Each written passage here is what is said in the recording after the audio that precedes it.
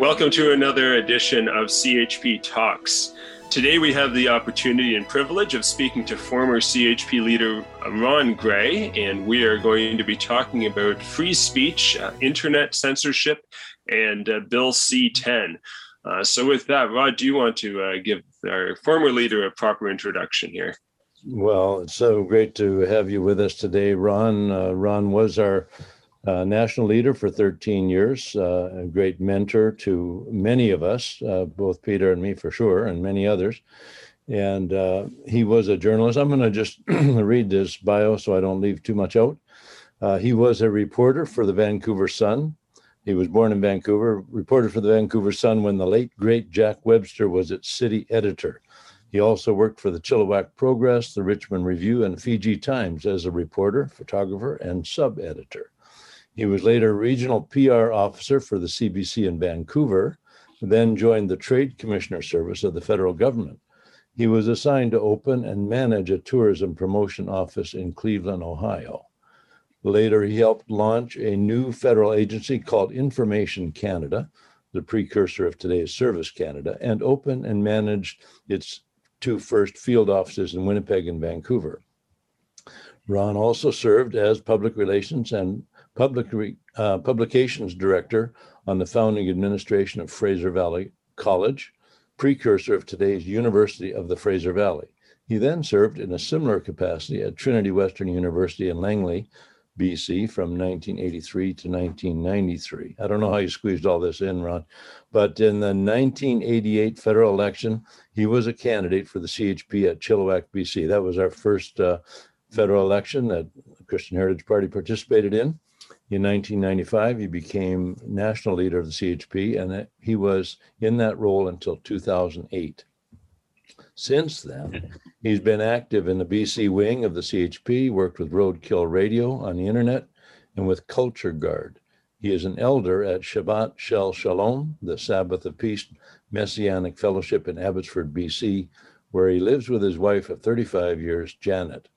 And currently, Ron is on the board of Compass Community Learning Centers, a new venture working to provide a Bible-based alternative to the taxpayer-supported public school system and to make it more affordable to more parents. So, Ron, with all that, we would just want to thank you as a friend, a mentor, and a model of citizenship and journalistic integrity. Thank you for joining us today on this important topic. Thank you, Rod. That's a long list. It took 87 years to get all that in. So, anyway, I'm honored to be asked to come back and do this conversation with you and Peter. Peter and I go back a very long way, back to my very first year as leader of the party, when Peter was so young. I won't tell you how young he was, but in February, in the northern part of Greater Toronto, this kid went door to door with me in snow and wind and cold. And he was a stalwart campaigner then, and he still is. Good to see you again, Peter. Good to be with you. Great to.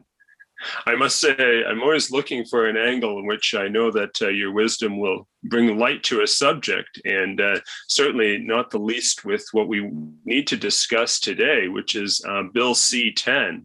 And thankfully, Brian Lilly has shone some light on it. He got the front page of the Toronto Sun on April 29th with his editorial.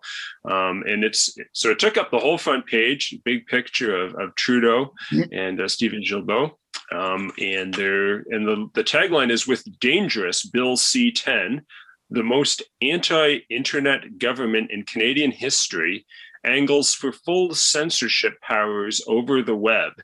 And the big bold letters below say basic dictatorship. And so that really caught my attention, and it's good to see that it's not just a few people talking about this in various corners of the country, but it's starting to hopefully be noticed. And so, Ron, with your journalistic background and experience, I thought that we should ask you about censorship and about Bill C-10. Well, thanks, Peter. Listen, there's a couple of background items to this that I want to put on the table that we can talk about a little later, because this is more than just Bill C-10. First of all, let's look at the lead up to it. When Justin Trudeau created a multi-million-dollar slush fund from which he could support newspapers and broadcasters across Canada, whom he found responsible. But that means friendly to his Liberal government. So he started by getting publishers. And look, I know journalists. I respect most Canadian journalists. I respect their integrity. But the publishers only look at the bottom line. And in an era when the internet is siphoning off 85 to 90% of advertising from the legacy media, this little bailout from the government is a very attractive lure. And once he's got them on the hook, then along comes this guy, Steven Guilbeault. And I want to remind you that last November, when he introduced this bill, he made a promise. Wait a minute, I'm going to read it to you here. He made a promise in the House of Commons, and he said, user-generated content, news content, and video games would not be subject to the new regulations. But this amendment that he's proposed, and which has been rubber stamped by the Liberal caucus in Parliament, is a 180-degree turn on social media. So this is kind of, slip something in, say, but oh, don't worry, we're never going to do that. But then puts in an amendment that gives them the power to regulate everything that goes across the internet. Potentially, that's the state of Bill C-10. And I imagine what Brian Lilley is referring to when he talks about basic dictatorship is Justin Trudeau's statement several years back now, when he was speaking to a women's group in the Liberal Party and said, I have a certain admiration for China and its basic dictatorship. Mm.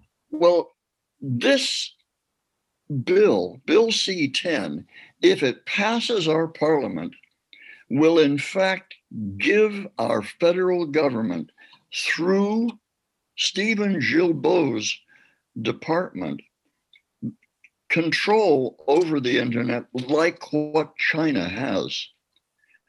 It is the free speech rights of every Canadian who uses the internet either to express themselves or to receive information. That freedom is out the window. It may be in the Charter of Rights and Freedoms, but you know that Section 1 of the Charter of Rights and Freedoms says that if it's reasonable in a democracy, reasonable according to whom? Well, according to the ones who enforce these things. This really is a full-on attack against freedom of expression in Canada. And I also want to link this to the World Economic Forum. That's the gang of billionaires who meet at Davos, Switzerland once a year in order to decide what our future is going to be like. And they have been talking now for more than 10 years and for 3 years openly about a great reset that will change the whole economic climate of the world. And Justin Trudeau is on record as having spoken to a meeting in New York where he said, this pandemic opens an opportunity for us to bring in the Great Reset. When you have Klaus Schwab and Justin Trudeau talking about this mammoth change, and then someone of the radical nature of Stephen Guilbeault comes along and says, well, let's regulate what goes out on the internet, because there are some people who say things on the internet that we don't like. Free speech, freedom of speech, depends on people being free to say things that people in authority might not like. The idea of free speech is the liberal exchange of ideas back and forth, and the assumption that we, the Canadian public, have sufficient judgment and intelligence to sort out for ourselves what we do and do not want to accept among the free exchange of ideas. That goes out the window when the government wants to be a nanny to protect us from the vague possibility that we might hear something that would wound our little ears. This is a really, Terence Corcoran calls it a full-on attack on freedom of speech. And he says that Stephen Guilbeault's platform should be taken down. What he's saying is that this man is so radical, unifocused, that he does not deserve to be in the cabinet. But, I think you could also say that of our prime minister. The two men are both radicals, radical in the Marxist sense that they want to give us a controlled economy, a controlled society, and they want the controls. That's where we are. And Bill C-10 opens a big barn door for them to march through that. Yeah, there's nothing more chilling, I think, than the idea of having the government in power controlling every avenue of publication. And now with the internet, we have had for some years now the privilege of doing an end run around the sort of the state-controlled mass media, the ones that Trudeau is passing money to, CBC with $1.5 billion a year. Yeah. 595 million to other legacy media, as you say. But with the internet, we have had the privilege for some years of at least having a venue that we could have local input, grassroots input, and people could hear ideas that they're not going to hear on the mainstream media.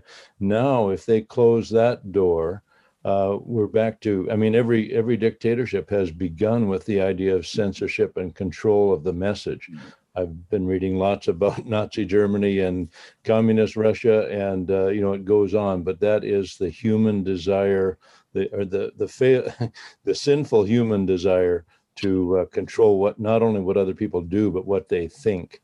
And if they can control what you think and how you understand the world, then they can control what you're going to do and where your loyalties are going to lie. Yeah, the internet 30 years ago was kind of the Wild West of ideas. Now, we have lost a lot of that freedom already to big tech, because the big tech companies, FANG is the acronym for it. That's Facebook, Amazon, Apple, Netflix, and Google, right? FANG. They exercise kind of monolithic control, and that is in itself a problem. But the answer to that problem is not Stephen Guilbeault, not by a jugful. No, the answer is to make them responsible as publishers. The big internet platforms have a freedom from legal liability for what goes on, which is kind of similar to a telephone company.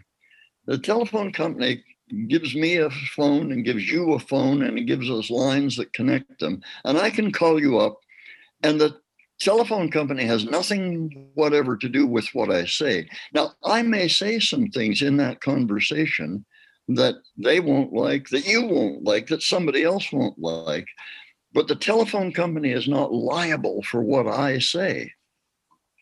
But if we make the big platforms on the internet publishers rather than public fora, then they become responsible for their internet control.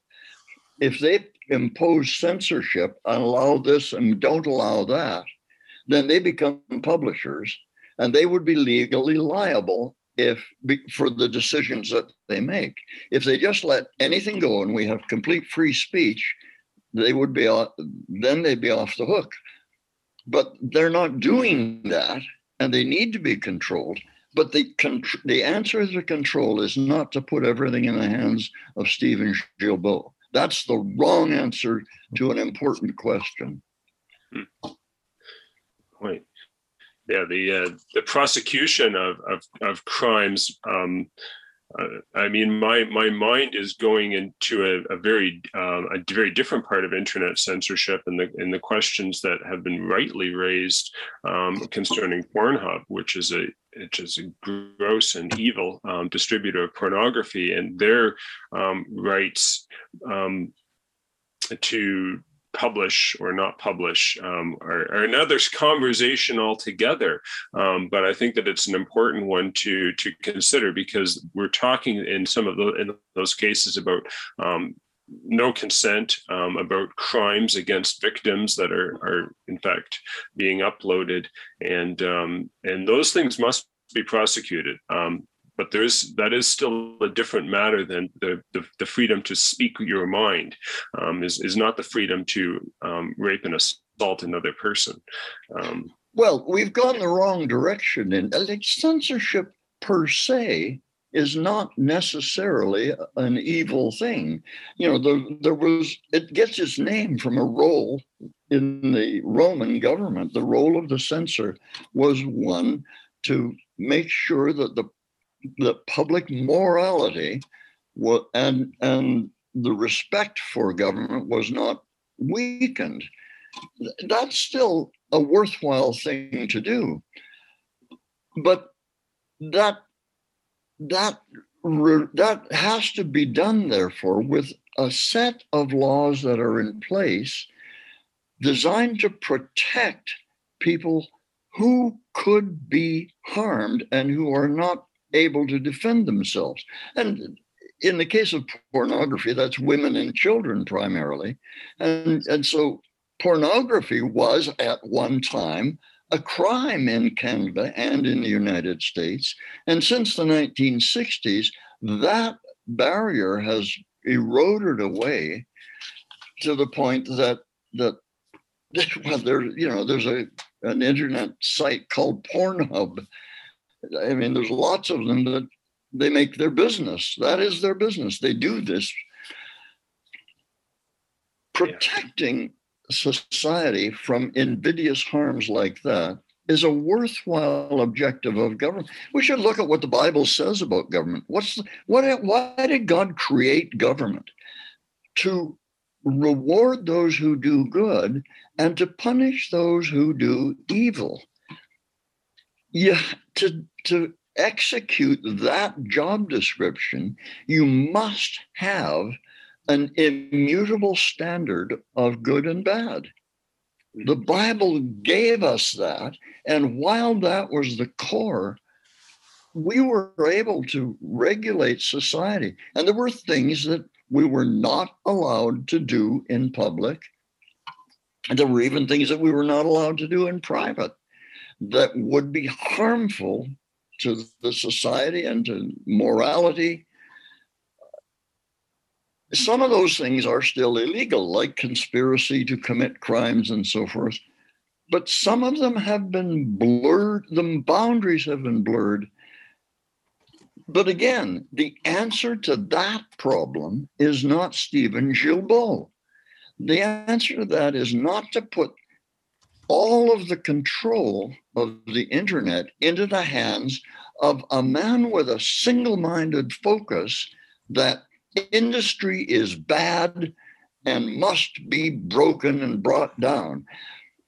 It is not to put the control of communications in any media, whatever, in the hands of people who say, We must have central control and planning of the economy, of the communications. That's a Marxist idea. Marxism always devolves into that kind of centralized control, because without it, people will actually do what free people do. They'll do enterprising things on their own, and there will result inequities. The inequities are not blamed on the system. The inequities are the result of people having different talents, different inclinations, different willingness to work. That will produce inequities. We have to live with that. That's where progress comes from. One set of ideas produces better results than another, and therefore we go to that set of ideas. That is what led us into free enterprise economics, which has lifted more people out of poverty than any other economic system ever tried in the world. Marxism and socialism has been the very opposite. It has always driven people into poverty and unfreedom. Venezuela is a splendid example of that. 2 decades ago, Venezuela had a higher per capita GDP than Canada because it sits on one of the world's very largest oil reserves. Today, people in Venezuela, according to one report, have lost an average of 20 pounds per person because they don't get enough food. Gasoline is only 50 cents a gallon, but it's not available. So it doesn't matter what price it is. Their entire oil industry. Socialism has utterly destroyed Venezuela. It will utterly destroy Canada if we allow central controllers like Stephen Guilbeault and like Justin Trudeau and like Jagmeet Singh. If we allow them to take control of our lives, of our speech, of our communication, of our economy, we will go down the same tubes. It will inevitably happen. Well, we're going to pause this conversation and pick it up again for the next episode. One thing that I'll just encourage is reach out to Stephen Guilbeault's office. He's the Canadian Minister of Heritage, and phoning his office and telling his staff, his people, that you do not think that Bill C-10 is a good idea, that you think that it should be scrapped, would be a great thing to do. Also, if you have a member of parliament in your area who is either Liberal or NDP, they're the two that seem to be most gung-ho on this bill, phone them up and tell them that you think that they better not vote on it and that it's contrary to the Charter rights to freedom of speech, and that it will have a chilling effect on free speech for Canadians. Any of those things, but we've got to be telling our members of parliament that Bill C-10 is a bad idea for Canada. It's against our culture and bad for our future. Perhaps we should remind them that this is a bill that will destroy Canada's heritage. The Minister of Canadian Heritage should not be doing that. Absolutely. Well said. Yeah. Well, Ron, thanks for joining us for this episode, and we look forward in the next segment to talk about media bias. And this, of course, is an aspect of media bias imposed by the government through the internet. But media bias was there before the internet was there. In fact, maybe before the legacy media we know about. It's always been the intent and purpose of dictators, whatever form they come in, to control thought. And so we want to talk about that next time we come together. So thanks very much for joining us today. So with that little intro, we hope that you'll join us next time for another edition of CHP Talks.